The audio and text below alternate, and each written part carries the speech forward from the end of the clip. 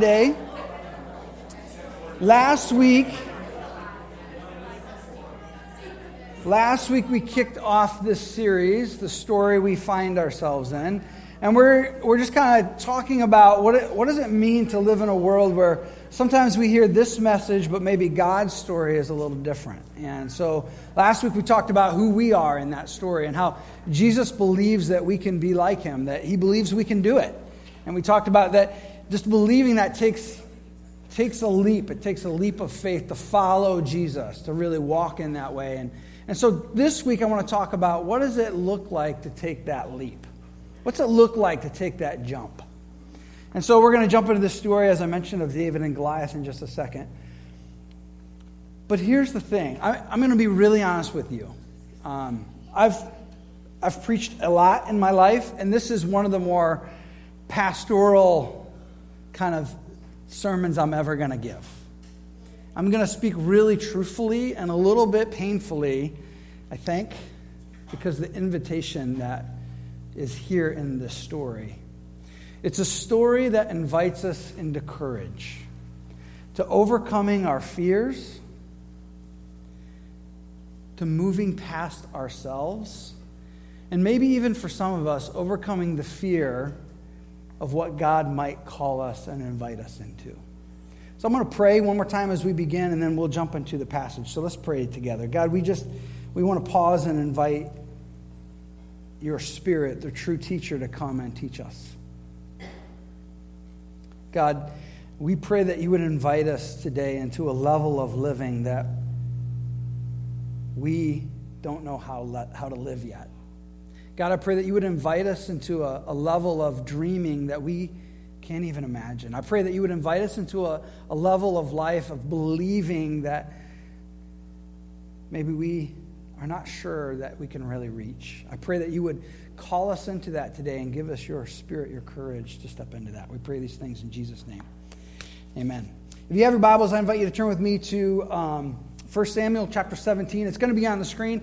And here's what I'm going to do. I normally don't do this, but we're going to read through a big chunk of passage. We're going to read through this whole story together. I'm going to read it aloud. It'll be on the screen up here, but if you have your Bibles, I invite you to turn. And then here's what I'm going to do. I'm going to do something crazy. Max isn't here, so I can get away with some things. Our pastor Max is on vacation, so they let me preach today. So I'm going to do something crazy. Then I'm going to ask you what you notice in this passage. I know it's a story most of us have heard, at least the flannel graph version when we were in children's church or whatever. But I'm going to invite you to kind of read this story again with maybe some fresh eyes and just see what pops out to you as we read through it. So then I'll ask you to respond. So I really do want you to say something when I ask. So we're going to read through this. It's going to take us a little bit, but stay with it, and then we'll jump into this and see what we see here. So let's jump in. 1 Samuel chapter 17. The Philistines now mustered their army for battle and camped between Succoth and Judah and Azekah and Ephes-dammim. It doesn't really matter how you pronounce those. Saul countered by gathering his Israelite troops near the valley of Elah. So the Philistines and Israelites faced each other on opposite hills with the valley between them. Let me just explain what this looks like, just so you understand really quickly. There's kind of a hill right here, comes down, and the valley is actually like a really flat plain. And then on the other side is another kind of mountain. So in between is this long valley that's very flat. A lot of battles in history are fought right on this very field. So it kind of worked out well because both people could kind of look at each other. Go ahead to the next one. Then Goliath, the Philistine champion from Gath, came out of the Philistine ranks to face the forces of Israel. He was over 9 feet tall. He wore a bronze helmet. His bronze coat of mail weighed 125 pounds. He also wore bronze leg armor. He carried a bronze javelin on his shoulder. The shaft of his spear was as heavy and thick as a weaver's beam, tipped with an iron spearhead that weighed 15 pounds. His armor bearer walked ahead of him, carrying a shield. Next one, thanks. Goliath stood and shouted a taunt across to the Israelites. "Why are you all coming out to fight?" he called. "I am the Philistine champion, but you are only servants of Saul. Choose one man to come down here and fight me. If he kills me, then we will be your slaves. But if I kill him, you will be our slaves. I defy the armies of Israel today. Send me a man who will fight me." Check this out. When Saul and the Israelites heard this, they were terrified and deeply shaken. Okay, great. Next one. Now, David was the son of a man named Jesse. I introduced him last week. An Ephraimite from Bethlehem in the land of Judah. Jesse was an old man at that time. He had 8 sons. Jesse's 3 oldest sons, Eliab, Abinadab, and Shimea, had already joined Saul's army to fight the Philistines. David was the youngest son. David's 3 oldest brothers stayed with Saul's army. But David went back and forth so he could help his father with the sheep in Bethlehem. Next one. For 40 days, every morning and evening, the Philistine champions strutted in front of the Israelite army. One day, Jesse said to David, "Take this basket of roasted grain and these 10 loaves of bread. Carry them quickly to your brothers, and give these 10 cuts of cheese to their captain. See how your brothers are getting along, and bring back a report on how they're doing." So David's brothers were with Saul and the Israelite army at the Valley of Elah fighting against the Philistines. So David left the sheep with another shepherd and set out early the next morning with the gifts as Jesse had directed him. He arrived at the camp just as the Israelite army was leaving for the battlefield with shouts and battle cries. Soon the Israelites and Philistine forces stood facing each other, army against army. David left his things with the keeper of supplies and hurried out to the ranks to greet his brothers. He's doing what he's told. Next one. As he was talking with them, Goliath, the Philistine champion from Gath, came out from the Philistine ranks. Then David heard him shout his usual taunt to the army of Israel. As soon as the Israelite army saw him, they began to run away in fright. "Have you seen the giant?" the men asked. "He comes out each day to defy Israel. The king has offered a huge reward to anyone who kills him. He will give that man one of his daughters for a wife. The man's entire family will be exempted from paying taxes." Okay? Woohoo, we would all say. David asked the soldiers standing nearby, "What will a man get for killing this Philistine and ending the defiance of Israel? Who is this pagan Philistine anyway, that he is allowed to defy the armies of the living God?" And these men gave David the same reply. They said, "Yes, that is the reward for killing him." But when David's oldest brother Eliab heard David talking to the men, he was angry. Next slide. "What are you doing around here anyway?" he demanded. "What about those few sheep you're supposed to be taking care of? I know about your pride and deceit. You just want to see the battle." "What have I done now?" David replied. "I was only asking a question." He walked over to some others and asked the same thing and received the same answer. Next one. Then David's question was reported to King Saul, and the king sent for him. "Don't worry about this Philistine," David told Saul. "I'll go fight him." "Don't be ridiculous," Saul replied. "There's no way you can fight this Philistine and possibly win. You're only a boy, and he's been a man of war since his youth." Next one. But David persisted. "I've been taking care of my father's sheep and goats," he said. "When a lion or bear comes to steal a lamb from my flock, I go after it with a club and rescue it from the lamb from its mouth. If the animal turns to me, I catch it by the jaw and club it to death. I have done this to other things. I've done this to all those things. Both lions and bears, and I'll do it to this pagan Philistine too, for he's defied the armies of the living God. The Lord who rescued me from the claws of the lion and the bear will rescue me from the Philistine." Saul finally consented. "All right, go ahead," he said. "And may the Lord be with you." Now it gets great. And Saul gave David his own armor, a bronze helmet, and a coat of mail. David put it on, strapped a sword over it, took a step or two to see what it was like, for he had never worn such things before. "I can't go in these," he protested to Saul. "I'm not used to them." So David took them off again. He picked up 5 smooth stones from a stream, put them into a shepherd's bag. Then, armed with only a shepherd's staff and sling, he started across the valley to fight the Philistine. Next slide. Goliath walked out toward David with his shield bearer ahead of him, sneering in contempt at this ruddy-faced boy. "Am I a dog," he roared at David, "that you come at me with a stick?" And he cursed David by the names of his gods. "Come over here and I'll give you your flesh to the birds and wild animals." Goliath yelled. Next one. David replied to the Philistine, "You come to me with sword and spear and javelin, but I come to you in the name of the Lord of heaven's armies, the God of the armies of Israel, whom you have defied. Today the Lord will conquer you, and I will kill you and cut off your head." That's nice. "And then I will give the dead bodies of your men to the birds and wild animals, and the whole world will know that there is a God in Israel. And everyone assembled here will know that the Lord rescues his people, but not with sword and spear. This is the Lord's battle, and he will give you to us." Next one here, last part. "And as Goliath moved closer to the attack, David quickly ran out to meet him, reaching into a shepherd's bag, taking out a stone. He hurled it with a sling and hit the Philistine in the forehead. Stone sank in. Goliath fell face down on the ground, so David triumphed over the Philistine with only a sling and a stone, for he had no sword. Then David ran over and pulled Goliath's sword from his sheath. David used it to kill him, cut off his head. When the Philistines saw that their champion was dead, they turned and ran. Okay, great. A lot going on in this passage. So what stood out to you, really quick? Just somebody, just raise your hand and kind of holler it out. What stood out to you, or what questions do you have? In the back there, yes? The 2 armies separated and stared at each other for 40 days. Yeah. That's no way to win a war. Right, 40 days, and every day Goliath kind of marches out, and it's like one man, he's a big man, but stood in the way of something. That's great. Yeah. And here's David the Lesser being David the lesser being moved to the forefront. So last week, what he's talking about, just in reference, we talked about David was the youngest, and when Samuel the prophet was supposed to anoint the next king of Israel because Saul had turned away from God, and so God said, time for a new king. And so he anointed David, but David was the youngest. He was the last one, and he was pushed forward again. Yes, Paul? The older brother treated him with contempt and said, you're basically worthless. Why are you bothering? And why are you even here? Yeah, it's great. It's interesting. How many of you have older siblings? Okay, have you ever felt that way? Okay. Yeah. Who else? Yeah. It seems like from last week's story to this week's story, his faith has gotten a lot stronger. Okay, good. That's good. We're going to talk about that. Great. Somebody else? Yeah. You said questions, right? Yeah, questions too. Made Saul willing to put himself at risk of being a slave and all of Israel on one boy. Right. It's a great question. Why would Saul say, sure, you can do it? Even if David was persuasive in some way, what would make you do that? Okay? Somebody else? Any other observations? This side of the room has been quiet.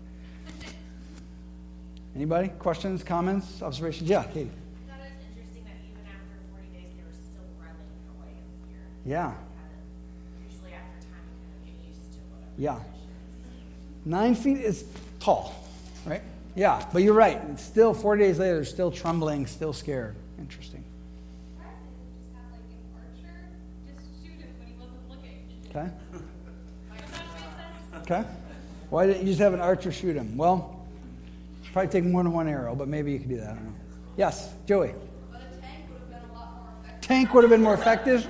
I don't think they were invented then. Very good. Good. Some good observations. A couple things I want to point out. Some of them tie into what you said for sure, so some great things. But if we jump to verse 15, if we can, Jared, if you can throw that up there. It's kind of interesting. One of the things it talks about, I want to hit on this because I think it's really important. In here it talks about David's going back and forth. Okay?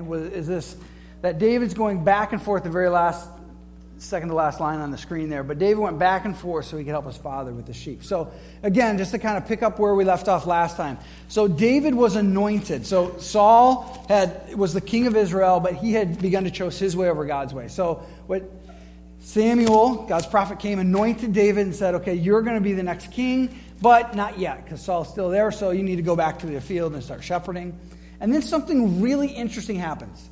In 1 Samuel 16, verse 18, we kind of skipped over this, but it's really interesting. Because God had left Saul, because Saul had chosen a different way, then this is kind of amazing, there's a whole sermon probably in here somewhere, but Saul gets really unhappy when he starts doing his things instead of God's things. And the people with him say, okay, here's the deal. Why don't you get somebody to come play some music for you that will help you? And he says, okay, go find somebody. And then one of his servants says this in verse 18 of chapter 16. One of the servants said to Saul, one of Jesse's sons from Bethlehem listen to how it describes him, is a talented harp player. Not only that, he is a brave warrior, a man of war, and has good judgment. He also is a fine-looking young man, and the Lord is with him. So apparently, David, Scripture later calls him a man after God's own heart. Apparently, David had been doing some things that were really important to God. Like he's in relationship with God. He knows God. He understands God's heart. He has incredible judgment. But not only that, he's also fostered the gifts that God's given him. Right? It says that he has practiced and he knows how to play the harp really well. He's a brave warrior. All these things. David has been faithful. I want to say something really important to you today. God wants to do some incredible things in this world through you. And I'm going to say this. God wants to do some incredible things in this world, and he will only do them through you. But you have to be strong. You have to be ready as David was ready. You have to be in relationship with God. You have to be ready to say yes. Another observation, if I can jump ahead just a little bit here. Verse 26. Jared, if you could get to 26 for us. I want you to see something real that strikes me as I read this. How David describes Goliath. Most of you made some mention, several of you made some mention of how everybody's still afraid after 40 days of Goliath.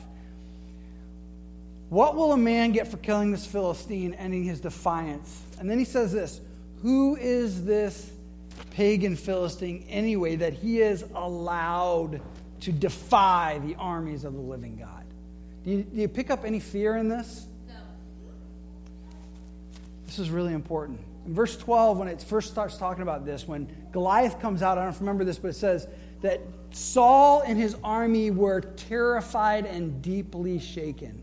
40 days later, they're still scared out of their mind. In the Old Testament, there's a word that's used for the Spirit of God. It's the word ruach.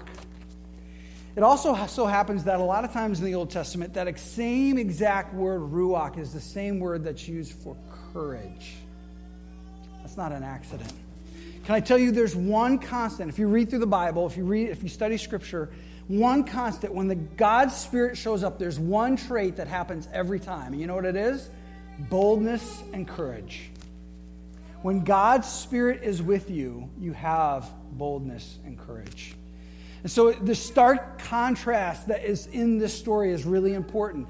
Saul, who had turned from God, the Scripture said in chapter 16 that the Spirit of God had left him. What is he when he sees Goliath? He's scared out of his mind. What is David? He's a man of courage. He's a man of courage. See, in our culture, I think we live, by and large, in a culture of fear. And one of the things that we see, I see all the time, I work with young people a lot, and one of the things that frustrates me the most is the way that young people are willing to settle, and really all people are willing to settle. Let me tell you let me just talk about this for a minute, what this looks like. We live in a culture where we constantly numb our fears. We turn to drugs or alcohol. We turn to bad relationships or drama, right? How many of you are in a workplace where there's drama, right? And it's not just because people are weird, but a large part of it is we create this kind of tension around us all the time to distract us from the reality of our fears and the opportunities that are in front of us. I wonder what it would look like if we chose not to live in fear. I wonder what it would look like if we chose something else.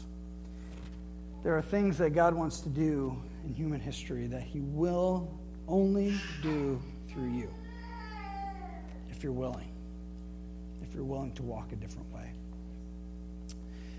Somebody mentioned this, I think it was the first observation. Verse 28 is this critique from the older brother, right? From Eliab is his name.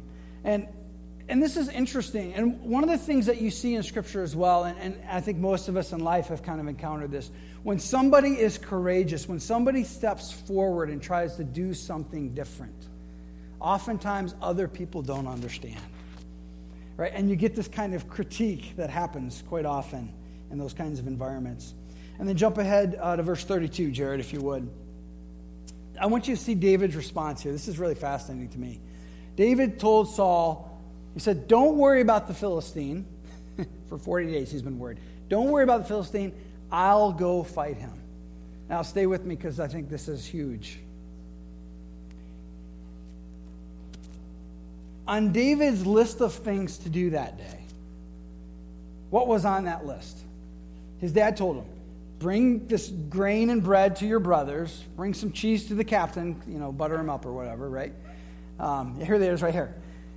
Visit your brothers, give brothers food. We found this list in the archives. Give captain cheese from dad. And then get a report from brothers to bring back to dad. That's his to-do list for the day.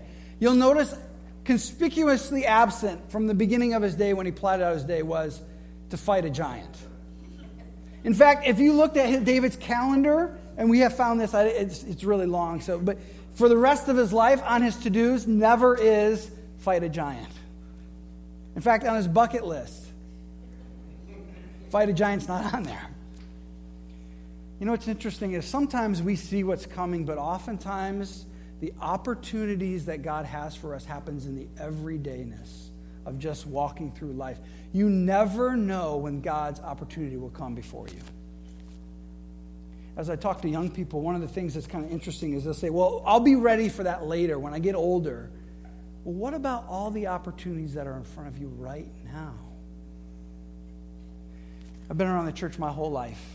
And one of the things, just to speak from my heart for a minute, one of the things that drives me the craziest is people's unwillingness to step into what God has for them.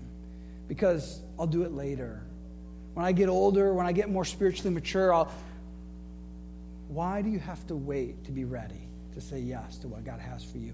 Apparently, David is ready to move. I want to say something about this. David goes on in verse 34 through 36, if you can put that up there, Jared. David goes on and he starts giving his resume, if you will. Like, okay, Saul, he's trying to talk Saul into letting him fight. I've been taking care of my father's sheep and goats. He said, when a lion or a bear comes, steals a lamb from the flock, I go after him with a club, rescue the lamb from his mouth. The animal turns on me, I catch it by the jaw, club it to death, like you do. And I've done this to lions and bears, and I'll do it to this pagan Philistine, for he too has defied the armies of the living God. And then listen to this. The Lord, who rescued me from the claws of the lion and bear, will rescue me from this Philistine. The Lord, who has rescued me, will rescue me.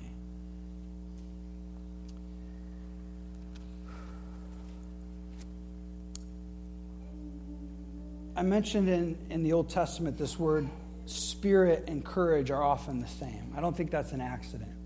That oftentimes what we're called into is to live into God's Spirit. Well, what's interesting is, I want to add one more thing to this. In the Old Testament, this word courageous, for example, in Joshua chapter 1, when God says to Joshua, be strong and courageous. This word courageous is not just this idea that God's Spirit inhabits you and that you can be courageous in that, but with it comes something really important. That with speed, that you would move with speed and urgency. There's an immediacy to courageousness. David, he starts laying out, okay, here's all the things I have. But there's an urgency and speed that David understands is required in this situation. Some of you may remember this. Several years ago, our church had a pool party at somebody's house, and we were there, and kids were swimming in the pool, and there were a lot of us adults around, and we were kind of watching. But one of the young boys actually started to drown, okay? And many of us had this thought in our head. We have to stop. We have to jump in and save him. In the time that I had that little thought, somebody else had jumped in and was pulling the boy out of the water that fast, right? It was another guy from our church. He's a firefighter, and he jumped in, saved the boy quick like that, right? And so later, I'm just, no, slow motion, and he was in and out, and it was done, And so later we were just talking to him, and I said, David, how did you do this? How did you move so fast? And he said, oh, that's easy. He said, because I'd already thought, what would I do if? I had already thought, what would I do if? Would I be willing? How will I do this? How will I handle this? Right? And this is the truth for many of us, that we live life reacting to things, and we haven't asked God, what if you open this door? Will I be willing and ready to say yes? There's a speed that courageousness requires. There's a church I know. I've visited there a couple times. It's in Los Angeles, and it's really interesting. They have a very diverse people who come to their church in terms of racial and ethnicity. There are people from all over the world. Of course, it's Los Angeles, so not a big surprise there. And in that church are all kinds of people. They're artists and doctors and all these things. And one Sunday I was there visiting, and the pastor stood up, and I couldn't believe this, okay? But he literally stood up and he said this. Okay, we have the very end of the service, we have a very big need. We have a mission that we work with that's in El Salvador, which is not in America, for those of you who went to public school. It's in El Salvador. We have this mission that we work with, and they are in desperate need of starting a health clinic there. And what we need is 2 doctors and probably 4 or 5 nurses to volunteer to say they're willing to move down there for 6 months and help start this health clinic. Who will volunteer to go? Mike's ready to go. That morning, 4 doctors stood up, 10 nurses stood up, and said, we are ready to go. What if we had already said yes to the opportunities God has for us? What if we understood that sometimes what's required is speed? Can you put that scripture back up again, verse 37 there? It's important, though, here, really important. And I mentioned this briefly. The Lord who rescued me will rescue me. Who gets the credit? In David's encounters, who gets the credit for the rescue? He doesn't say, you know what I did? Let me tell you how great I am. The Lord who rescued me will rescue me.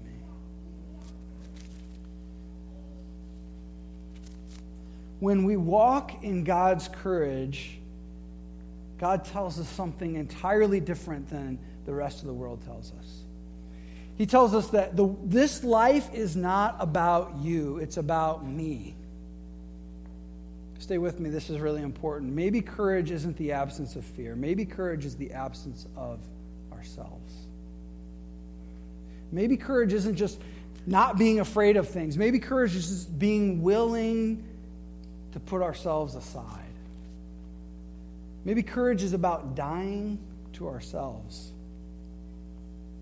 And then go to the next 38, please, and through 40 there. Saul tries to give David his armor, right? And David says this doesn't fit. This is really interesting because what Saul tries to do to David is he tries to make him look like a person of courage on the outside. But here's the thing.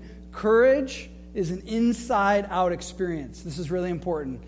Courage is an inside-out experience. In other words, it starts with our willingness to submit ourselves to God. Our willingness to say, God, I know that I have desires. I know I have wants, but I'm willing to put those aside for what you want.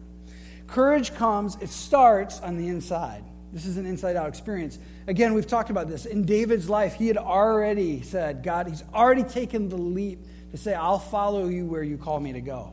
He's already said, God, I'll be prayed up. God, he's been in God's word, right? He's already ready, right? And it's interesting here that he's died to himself. He's willing to do that. And then with that comes some confidence. Now, it says that he picked up 5 smooth stones. Now, we don't really know why he picked up 5 smooth stones. There are a lot of different reasons, but I have something some scholars agree with me, some scholars believe other things, but we're told at the very end of 2 Samuel about that Goliath had 4 relatives that were also giants. Now, can you imagine the courage of this boy to say, oh, he's got 4 brothers. I'm going to need 5 stones. Why? Not because I'm so great. Why? Because the Lord who rescues me will rescue me again. He's willing to die to himself. He's willing to move past his own fears and concerns to say yes to what God has for him so that he can do what God has gifted and called him to do in that moment, in that time.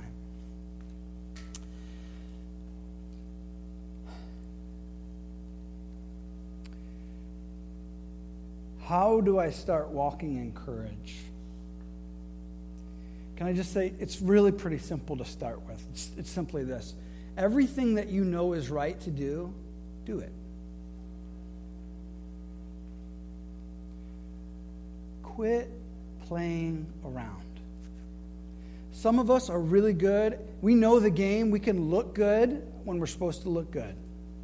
We know how to use the right words at the right times. We know how to talk about, oh, God's doing something in my life. We know the language and we can show up on Sundays and we dress up and look like we've got. But some of us, just to be really frank, we have 1 or 2 things that we're just kind of holding on to that are our things that we think maybe nobody else knows about or we think aren't that big of a deal. And we're kind of playing some games. Can I be honest? And I'll just name some things, and if this is you, I haven't looked into your life at all. I'm just going to name some things that I know are out there. For some people, there's this thing called pornography. In fact, statistics tell us that it's the problem in the church, in the world. It doesn't matter your social status. It doesn't matter your race. It doesn't matter your age. It doesn't matter. That this is for some of us, this is the problem, right? That we have this little thing that we can do in secret and we just kind of hide it. But we're not giving ourselves to God fully. For some of us, it's other things. Maybe it's the way we handle our money, and maybe there's some ways we just really like having this security, and maybe we're unwilling to give God what he's asked us to give. For some of us, maybe it's in our relationships. Maybe we're a little abusive if we're honest. Maybe not physically, but maybe with our words, that maybe we don't treat people very well, and we think, well, it's okay, it's not that big a deal. I don't know what maybe it's nothing for you, but I believe that many people are called to follow what God has for them. And a big part of it just starts with doing what's right and doing it with everything you have. Another really easy thing is just to submit to what whatever passion and path God has put in front of you, walk it. Just walk it. Just start taking those steps. Be ready to say yes. And then, of course, we know the rest of the story here. David wins. Now, I want to point out something that's glaringly obvious in this passage that's missing. David, from the moment he says to Saul, hey, don't worry about the Philistine, I got it, I'll kill him, I'll take care of it. From the moment he says that, do you notice he never stops to fast and pray? He never says, I need to take a few moments and see if this is what God wants for me. He never says, I need to call a committee together and decide if this is our plan. Do you know why? Because he's already fasted and prayed. He's already asked God, what do you have for me? He's already been in the Word. He already is in communion with the Lord. He already is living the best way he can. He already is giving everything he can to God. He knows what God wants for him because he's already said yes. He didn't know the giant was going to be on his to-do list. But he said already, God, whatever you put in front of me, I'm willing to say yes to. And so when that came up, he said yes. I can't do it, you can. You will rescue me, but this is what you've put in front of me, and this is what I'll do. I wonder what things God's put in front of you. I said it at the beginning, and I'll say it again. I believe there are things that God wants to do in this world that he will only do through you. The question is, will you be ready? Will you say yes? See, it starts with this commitment to dying to ourselves. It starts with this death to self that is hard for the rest of the world to understand, but is so important for us. Because if we're going to walk in this courage, I'm just going to be really honest with you. People say things like, the safest place to be is in the center of God's will. And I understand where that comes from. But can I also tell you that it's the most terrifying place to be in the world too? Because sometimes what comes up on your to-do list is kill a giant. That doesn't feel very safe in the moment, I promise.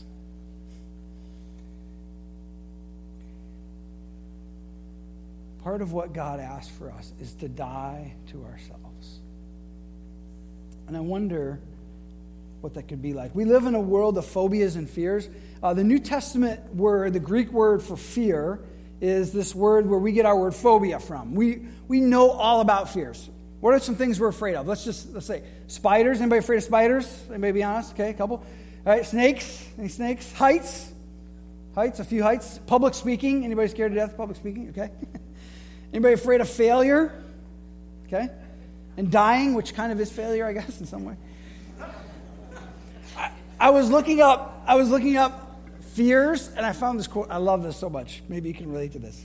My greatest fear is sitting in front of thousands of people while somebody reads my Google search history out loud.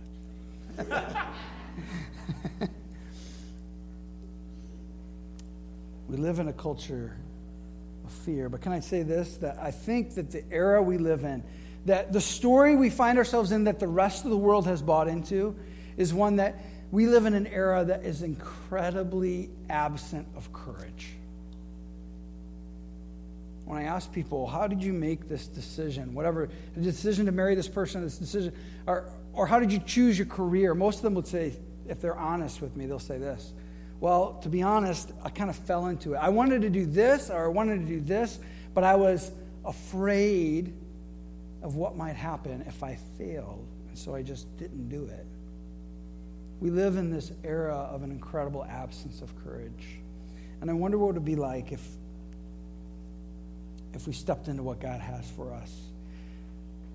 Some of us are afraid to give ourselves over to God because we're afraid what God might ask of us. When I was in college, I joke that I changed my major 100 and some times, right? And my first year and a half, I really did change my major a whole lot because I was trying to figure out what in the world I was going to do with my life. But it's no coincidence that it happened to be this Christmas break of my sophomore year. I was at home, and I was the one who got kicked out of his bedroom because when visitors came. And so I was in my kitchen at my parents' house, and I was reading the Bible, and I was doing a devotion. The devotional book I was reading, this is no coincidence, talks about what it means to surrender yourselves wholly to God. And in this moment when I said, yeah, okay, God, fine, I'm tired of playing games. I'm tired of keeping some of this for myself. I want to give this all to you. In that moment when I did that, it's no coincidence that I felt very clearly a call. For me, this was my call to ministry and to work with young people. The next day I told my dad, hey, Dad, guess what? I think I feel it's called a ministry. And my dad said, it's about time you figured this out. But see, he understood what most of us don't. He understood that he couldn't tell me. I had to come to a place where I was ready to give everything to God. I was ready to fully surrender everything, all of my own agendas, so that I could do what God wanted me to do. And when I said yes to that, then this call came, right? I wonder today what call God might have on your life. Courage is finally coming to the place where you care about something more than you care about yourself. You care about what God's called you to more than you care about what you want. It's not a place that's easy to walk into. So what does leaping look like? What does it look like to take this leap? Let me just give you some really practical things really quick that you can think about. You can put this up. I think I have it. What does this look like? The first thing is simply this. I think I have it maybe. The very last slide there. It starts with preparing yourself, with saying yes to God. There it is. Just saying up front, God, okay, look, I'm not perfect. None of us are. But I'm willing to try to walk into what I know is right today. It starts simply with that. The second thing is this. Go ahead, next one. It's dying to yourself. It's a willingness to say, I know you may put something in front of me that I may not want to do, or I might be, to be frank, scared to death of. But I'm willing to do that. I'm willing to die to those things that I have. And next one, this is the third one, really easy. Say yes. Say yes now. Say, God, whatever you put in front of me, this is, okay, I'm going to ask you to do something absolutely nuts. This week, I want to challenge you to say this. God, whatever you put in front of me, I'll say yes to. I'll say yes to. Whatever opportunity you put in front of me, to serve in some way, to care about somebody else, to do what you have, I'll say yes. Just make the choice now to say yes to what God might put in front of you later. I challenge you to do that. We're going to wrap up and pray together, and we're going to sing a last song together. But I wonder if maybe some of us in here might be willing to be honest and say, you know what, I am tired of being afraid. I'm tired of living my life in reaction to all these things I don't want to do. I'm tired of living in a way that's just about me. And maybe you're ready to say, you know what, I'm ready to die to myself. So Chris is going to come, and I think some of the musicians are going to come, and they're going to start playing. And I just want to do this, okay? This is kind of nuts, but I'm going to do it anyway because Max is gone. Haha. I'm going to some of this I'm just kind of throwing at people, so we can do this, I think. But I'm going to ask a couple people if they wouldn't mind just kind of standing in the corner. So I'm going to ask the Davises or Katie if you wouldn't mind coming over here. And maybe the Lesages, if you guys wouldn't mind coming standing over here. And if you're at a place where you just say, you know what, I want somebody to pray with me about giving everything to God. Maybe you could just go to them. They'd be happy to pray with you. Okay? And we're just going to take a few minutes. So if you would bow your heads with me, I'm going to say a word of prayer. And if you're at that place, it may take some courage for you to step out. Maybe this is the first step of courage. But just to go to somebody and say, will you pray with me? Will you pray with me? So we're just going to pray and kind of be quiet together for a little bit. And then after a little bit, we'll sing together this song that kind of captures this. Will you pray with me? God, we believe you're up to something in this world, something wonderful, that you want to bring good things, whole things to things that are broken, to a world that desperately needs something better. And God, we're just going to recognize that the story we really do find ourselves in is a story that God is working and wants to use us. So today we say we want to put aside our fears and our phobias. We want to move past ourselves, and we want to give ourselves over to you. So I pray if there's some here that need to pray this prayer, who really need to commit this way right here this morning, that they would go and pray, find somebody to pray with. God, I pray that in the midst of this week, you would help us to now say yes to what opportunities you might put in front of us. God, thank you for your son, Jesus, and for his Spirit that is in us that gives us this courage. We don't have to do this alone, that you've brought your Spirit to fill us, to give us power so that we can be your witnesses with our words and our deeds. That you've brought us into a community like this one where we don't have to do this alone. So if you want to come now, you can come.